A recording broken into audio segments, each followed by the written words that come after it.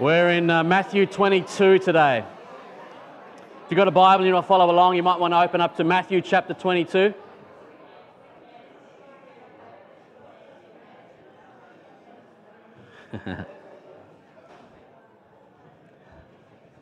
I heard a story this week about a HR executive. You know those people from human resources, those HR executives. And it was this HR executive's job to go around and make sure the professional standards were maintained. It was her job to make sure that all the legal framework, of course, was adhered to. But more than that, just building a culture of professionalism within the company. It was a very large company. She didn't know everyone. She did her best to get around to make sure that people were adhering to certain standards of behaviour, certain dress codes, for example. A bit of pushback, as we're seeing in many companies now. This push to sort of very casual clothing has in some instances led to a casual dress code as meant to a casual work ethic. And so they wanted to sort of maybe push back a little bit and make sure that they maintain a certain dress code in the office. Well, one day she jumped in the lift and someone wandered in dressed very casually, just jeans and a polo shirt. And she said, "Oh, here we go again." And so she plucked up the courage and said to this fellow, "You're dressed a little bit casually for work today, aren't we?" And he said, why, yes, that's one of the benefits of owning the company. So she had to... Dress code is what we're talking about today. No, it's not about making sure that we're dressed well to come to church. It's a spiritual dress code that we are on about today, that Jesus is on about today. This is a parable that makes Jesus seem, well, not very nice, as a matter of fact. This is Jesus sort of giving us one of those parables that makes us feel a little bit uncomfortable. It makes Jesus seem, well, that's not a very what would Jesus do kind of thing to say, Jesus. We love all the parables where lost sheep are welcome, are brought home. We love the parables of lost children being run and embraced by a loving father no matter how far they've gone. We love those parables of the farmer scattering seed far and wide, even on the stony and rocky ground where it's very unlikely to grow. That's simply the extent of how gracious and loving and abundant this God is that we would give us plenty of that, Jesus. But today, this parable has a sting in the tail. It starts off very nice and kind. It starts off being, oh yes, far everyone is welcome in God's kingdom. It starts off with a banquet thrown by the king where everyone comes, and that's fantastic. But there is a bit of a sting in the tail. It ends up with blood on the floor. It ends up with someone being bound and thrown out into the darkness where there'll be weeping and gnashing of teeth. It ends up with cities being burned to the ground. So what's going on here, Jesus? What's happening here with this parable? What happened to all the nice sweetness and light? Let's dive in and have a look at this parable with a bit of a sting in the tail when it comes to Matthew's version of this wonderful story. Let's have a look at Matthew chapter 22, verses 1 through to 14. Jesus spoke to them again in parables, saying, "The kingdom of heaven is like a king who prepared a wedding banquet for his son. He sent his servants to those who had been invited to the banquet and to tell them to come, but they refused to come. Then he sent some more servants and said, 'Tell those who have been invited that I've prepared my dinner. My oxen and fattened cattle have been butchered and everything is ready. Come to the wedding banquet.' But they paid no attention and went off, one to his field, another to his business. The rest seized his servants, mistreated them, and killed them. The king was enraged. He sent his army and destroyed those murderers and burned their cities. Then he said to his servants, 'The wedding banquet is ready, but those I invited do not deserve to come. So go into the street corners and invite to the banquet anyone you find.' So the servants went out into the streets and gathered all the people that they could find, the bad as well as the good. And the wedding hall was filled with guests. But when the king came in to see his guests, he noticed a man there who was not wearing the wedding clothes. He asked, "How did you get in here without wedding clothes, friend?" The man was speechless. Then the king told the attendants, "Tie him hand and foot and throw him outside into the darkness where there will be weeping and gnashing of teeth. For many are invited, but few are chosen." Church, let's pray. Loving Lord, we pray that you might reveal your word to us this morning. We pray that we might be able to hear you speaking to us. Give us ears to hear, we pray. We pray that my words might be your words. Father, we pray that you alone are heard. We pray that I might decrease, you increase in all that is said and in all that is heard. And all the people said, Amen and amen. Throughout its long history, the church has always struggled with this question of how inclusive should the church be?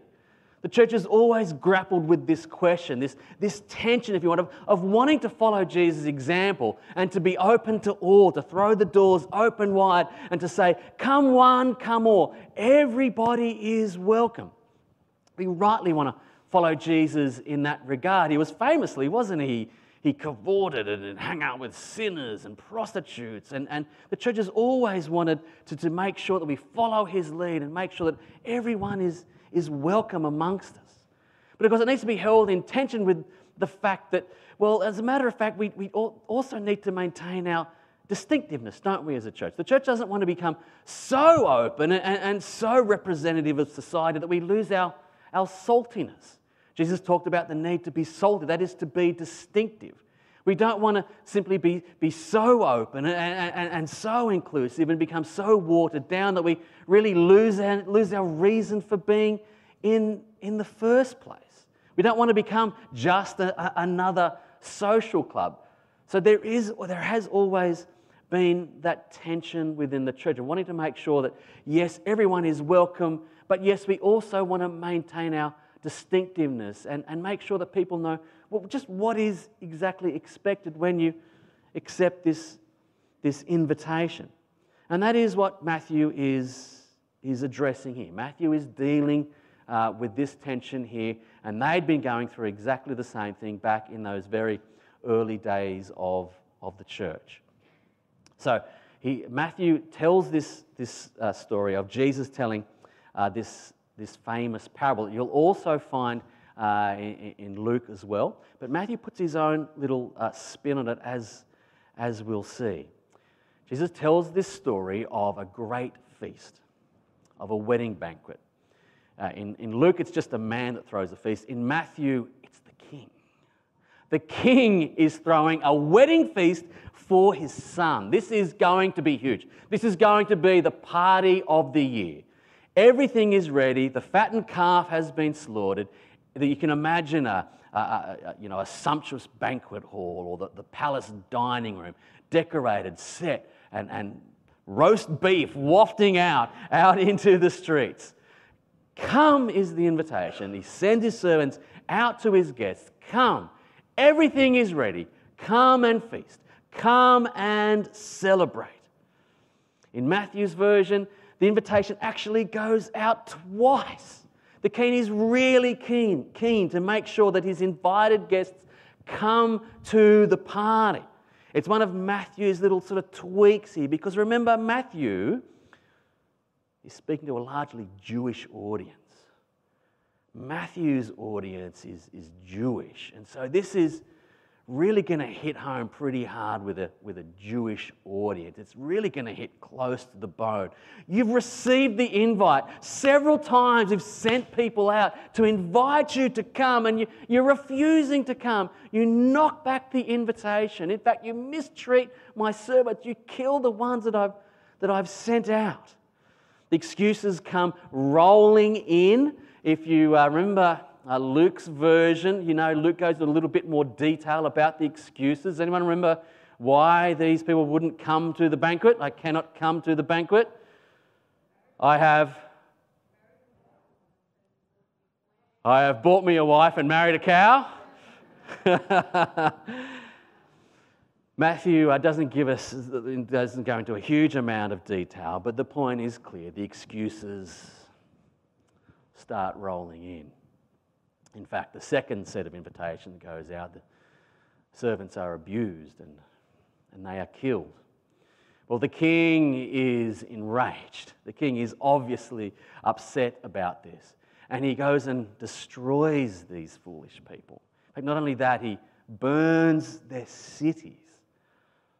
And so he's left with a problem, of course, is that there's the roast cattle, the roast beef is ready to go. So he tells his servants to go out into the streets and to invite anyone they can find. Go out and bring the people in. All is ready. We must have the banquet hall filled. Come to the feast. And I love this part of the story, and I love this part of God's kingdom, and I love this part of this parable, and I love this part of our church here at Church in the Marketplace. All are welcome. The invite goes far and wide. Every tribe and tongue is welcome here. It doesn't matter where you're from. It doesn't matter where you've been. It doesn't matter your standing or status in society. Everyone is welcome here. Amen? I love that part about the church. I love the part of our congregation here in particular. It reminds me of an 80th birthday party I attended recently. Different people all together celebrating. I love that part of our church here at Church in the Marketplace. Come to the feast, one and all. No one is barred. All are welcome. Doesn't matter who you are welcome to the feast. I pray, friend, that you accept your invitation to the feast. If you haven't yet accepted the invitation to the feast, please come and find me after the service and I'll pray with you and we can accept your invitation to the heavenly feast, to the kingdom feast, to the great banquet. It will be the best decision you ever make. So the picture is of a banquet hall full of the good and the bad. Verse 10, if you have a look at it, verse 10 is very explicit. Verse 10 says very clearly, the good and the bad were invited. You don't need to be particularly holy. You don't need to know your Bible back to front. You don't need to be able to quote the 10 Commandments. The good and the bad are invited to come. This is God's graciousness. Accept the invitation. Come to the feast. However, that gives rise to a bit of a problem, and then the parable takes a bit of a turn, doesn't it? The parable takes a bit of a turn. The king comes in and sees a guy that isn't dressed appropriately. He dresses him down for his dodgy glad rags, has him bound and thrown out, kicked out into the darkness where there's going to be weeping and gnashing of teeth. What's going on with this? I mean, Jesus, what's going on here? I mean, what did the king expect? He went out into the streets. He went out and invited the good and the bad. He went out and invited anyone he could see. I mean, what did he expect? Did he really expect the people off the streets to be dressed in their suit and ties and their tucks and tails and their ball gowns and their high heels? And what did the king really... I mean, what's going on here? What is Jesus, what is Matthew trying to address here? Well, he's addressing this situation where the church had grown rapidly. The church was exploding. It's not like the millions of people around the world today, but at the time when the Gospels were being written, the church was exploding in numbers and people were coming to faith in Jesus, and they were coming from all different lifestyles. They're coming from all different faiths, pagans and Greeks, and there were some Jews as well. But the problem was, of course, those original disciples, well, they were good Jewish lads, weren't they? They're good Jewish boys. And then all these other people, all these other cultures were coming to be followers of Jesus as well. So what do we do? What do we do with them? How do we treat them? I mean, they're coming with all of their foreign rituals and all of their pagan sort of worldviews and their different sort of moralities. So how do we deal with this rapid growth of the church? I think that's what Matthew is trying to deal with here. The big question was that if you're coming from a non-Jewish background, do you have to become a Jew before you can then become a Christian? That was the big question that the church was grappling with. It was actually caused quite a bit of consternation, a bit of argument, a bit of tension in the early church. Peter and Paul famously had a bit of an argument about it. They had to come together in Jerusalem, what's called the Council of Jerusalem, actually, to solve this problem, to come to an answer about this problem. And do you actually need, in order to be a Jesus follower, do you first need to become Jewish? Do you need to follow all the Jewish rules and regulations, or can you bypass all of that and just become a follower of Jesus without adhering to all the Jewish dietary laws and religious laws? Well, Paul actually ended up winning that fight. Peter was holding on to his Jewishness and thought everyone should be a good Jew and follow all of their customs. But he realized he had to let go of that. He realized that was a wrong way of thinking. Certainly God's moral law needs to be adhered to, but you can certainly discard all of the finicky legalism of Judaism. And by the way, this garment, why is the king so enraged about how this guy was dressed? There's a couple of different interpretations, but to explain that. Some commentators think, well, it was okay for you to come off the street. You didn't necessarily need to be wearing your finest, but you were expected to at least be clean. So you were expected to at least sort of scrub up.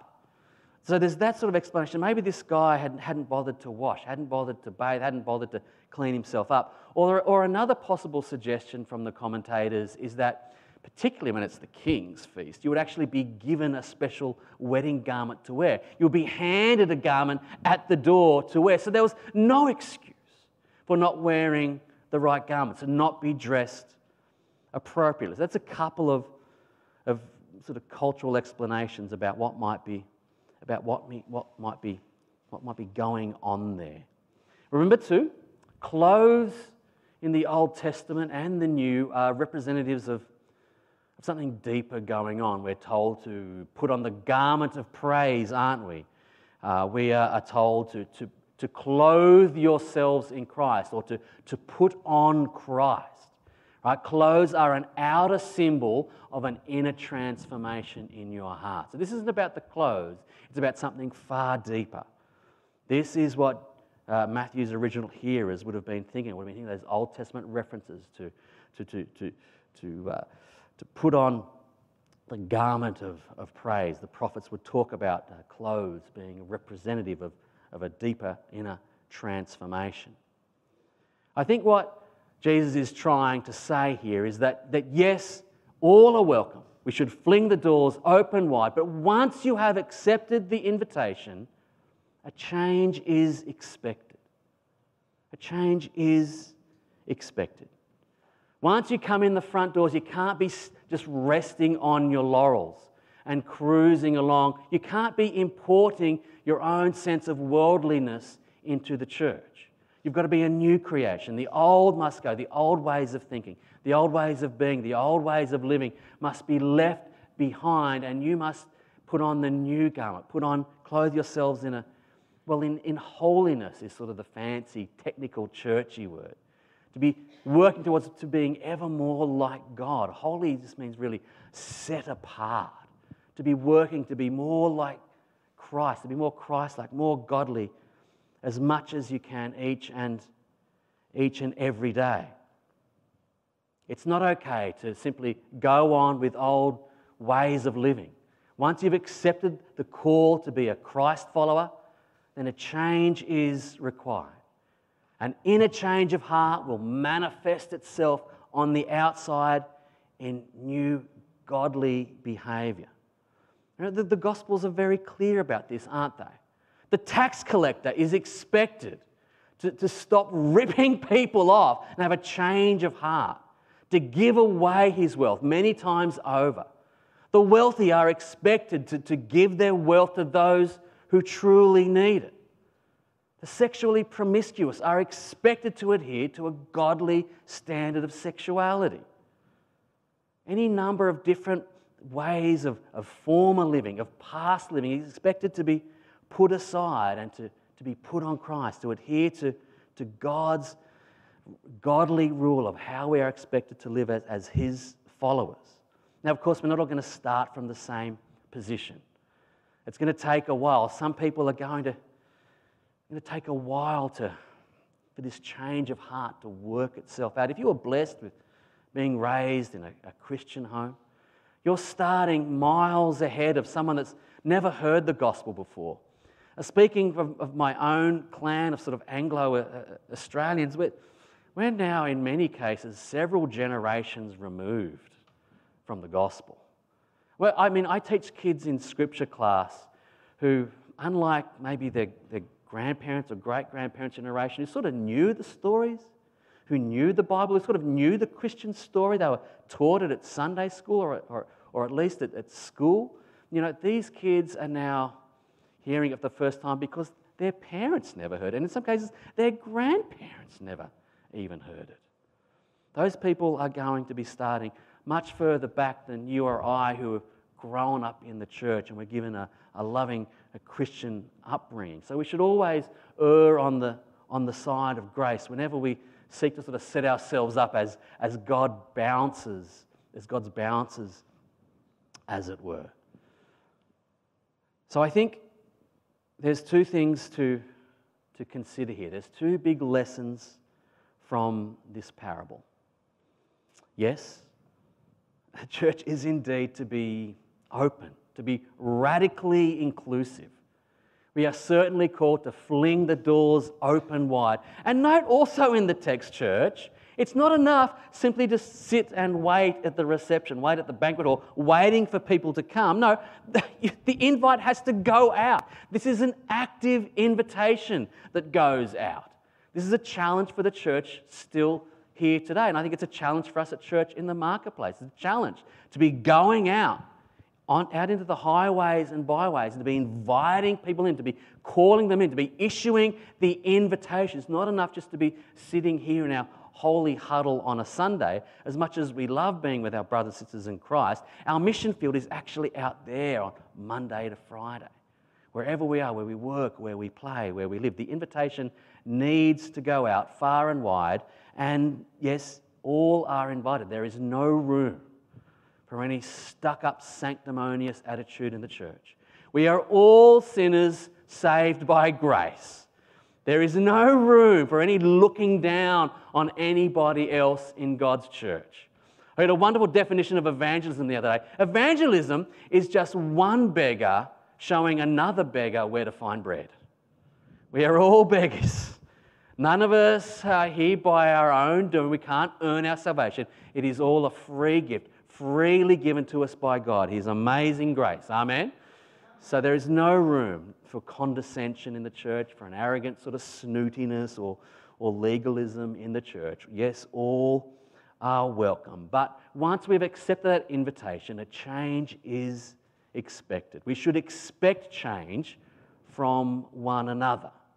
We should expect change from one another, to always be working towards godliness, working our way towards holiness. We're never going to achieve, we're never going to be perfect, but there is that expectation that yes, a change will come, and sometimes it will take time, and sometimes others will struggle, and sometimes it'll feel like we're taking one step forward and two steps back. But there is that expectation that you can't rest on your laurels once you've accepted that free gift of grace. You might have heard it said that God loves you so much that He's not prepared to leave you the way you are. Once you've come to Christ, it will affect how you live. And if it doesn't, have you really accepted the invitation? I mean, have you really been changed? Has your heart really been changed as it bubbles up out in the way you live? If you've been blessed with tremendous wealth, maybe you don't need to change your car every 18 months. Maybe there's another way of spending the resources that you've been blessed with. In our family, we just updated a phone to an iPhone 13. Can you believe it? Living with an iPhone 6 for many, many years, refused to update it because it was still working. I didn't want to spend money. And even then, the iPhone 13 is still 2 generations old. Now, if you've just gone out and bought the brand new 15, God bless you. I'm sure God wants to bless you. But you understand my point, don't you? Be thinking about how you live. Be thinking about how you spend your money, right? Be thinking about how you interact with others, right? Maybe you don't always need to visit Tuscany every single year, perhaps. Be thinking about God's entire human family. I get a little bit of feedback. Oh, $50 for a fundraiser. $50 for a jet. Give me a break. $50. I bought Chinese takeaway last night, our local Chinese. There was only 3 of us at home. The kids, $60. I know. So really, is $50 all that much to expect for people that struggle to feed themselves, to have a roof over their head? What is it for you? It might be your career. Are you stepping on top of other people? It might indeed be your sexuality. Are you just importing, godless lifestyles into the church, thinking you can sort of keep your sexuality to yourself? It's a big one, isn't it, for the LGBT friends of ours? So we need to be able to say, yes, you are welcome, please come, but a change is expected. God loves you so much that He's not prepared to leave you the way you are. We need to expect a change from one another. We need to be gracious with one another. We need to clothe ourselves with righteousness until we couldn't consider wearing anything else. Can I encourage you, friend, to be dressed fit for the King? Come to the banquet and live. Amen? Let's pray. Our loving Heavenly Father, we commit to you our lives. We say thank you for this invitation that's gone far and wide. Help us as a church community to be radically inclusive. Help us to be gracious with one another. Help us to extend the invitation far and wide. Help us to know how we can be going about that. Help us to know how we can send that invitation out. How are we going to reach our community? How are we going to reach our city for Christ? Help us to not just simply be resting on our laurels, sitting here with our comfortable church friends on a Sunday morning, singing our songs that we love amongst people with whom we're comfortable. Help us to accept those that are maybe a little bit different from us. Different in terms of being nice, polite, middle-class Christians. Help us to be truly radically inclusive, just as Jesus was. But Father, we also pray that you'll help us to expect change from one another. Help us to change. Help us to see the blind spot in our own lives where we've refused to be clothed in righteousness, where we've refused the garment of praise and instead have just simply gone on living in old models, old ways of life, old mindsets, old behaviours. Help us to be clothed in righteousness. May we give you everything that we have. May we accept that invitation with all that we have, without reservation, without keeping anything in return. May we come to the wedding feast and live. In Jesus' name, amen.